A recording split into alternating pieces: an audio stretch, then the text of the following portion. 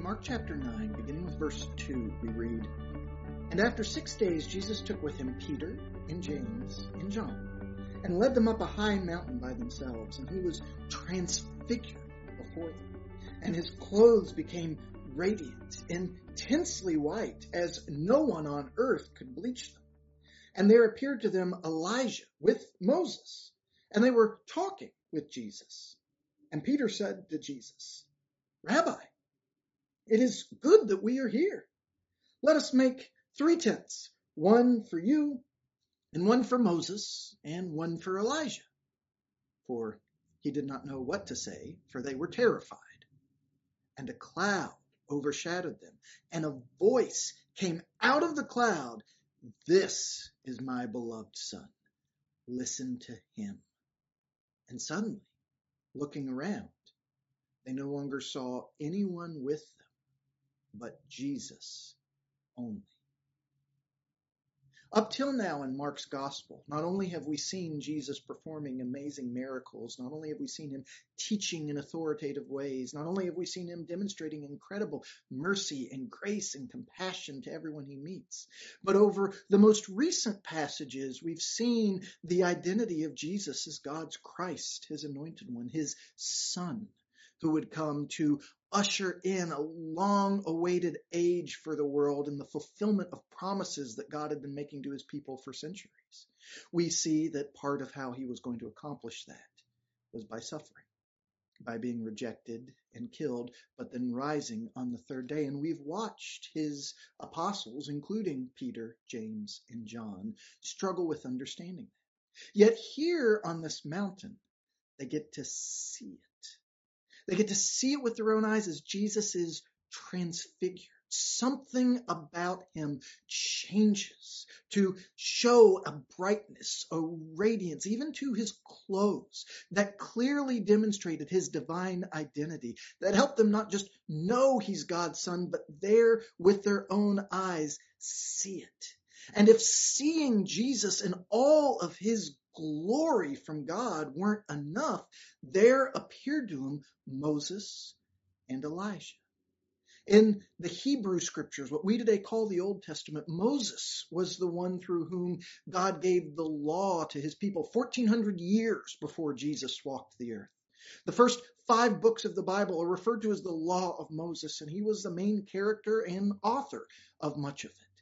Yet there was also Elijah from several centuries before Jesus as well, who was one of the prophets. And the second part, the rest of the Old Testament after those 5 books, is collectively known as the prophets in Jesus' day, with Elijah being one of the greatest and best known among them. So here's Jesus showing all of God's glory, talking with these 2 giants of their Jewish faith, the law, Moses, and the prophets, Elijah.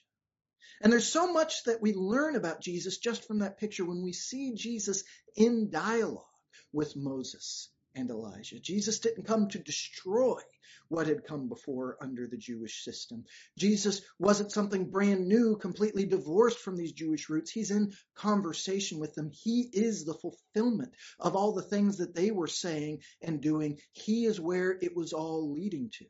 And Peter's terrified reaction helps us to know that about Jesus, especially when God himself responds. Because appreciate in those days, tents were associated with worship. We might think of the tabernacle in the times of Moses in particular. So when Peter's proposing that they build these tents that they honor, that they worship Jesus and Moses and Elijah, I'm sure to his terrified mind that made sense, that seemed respectful, but that wasn't what God wanted done. Because while Jesus was in dialogue with Moses and Elijah, Jesus alone is who the story is about. Everything that those men did, all of the ways God worked through them, was to bring this moment where Jesus, God's Son, came into the world, to prepare for him to accomplish God's ultimate rescue plan for humanity through his death, burial, and resurrection. So when Moses and Elijah vanish, as God declares, "This, Jesus is my beloved Son, listen to him. We have from God's own voice a crucial command for Peter, James, and John, as well as for us.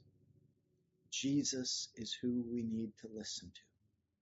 You and I might study other books of the Bible, and they're in dialogue with Jesus. They can help us to understand who Jesus is, but never make the mistake of thinking that Moses and Elijah and Jesus are all just Bible characters, and as long as we're reading their stories and acquiring some knowledge, we're good to go.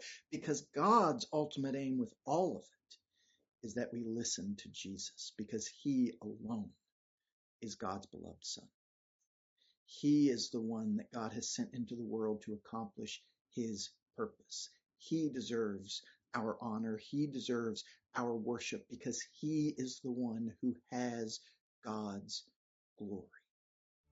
Peter, James, and John were able to know who Jesus is because of what happened on that mountain. And as we get to hear from their eyewitness testimony, it gives us further confidence to know Jesus too.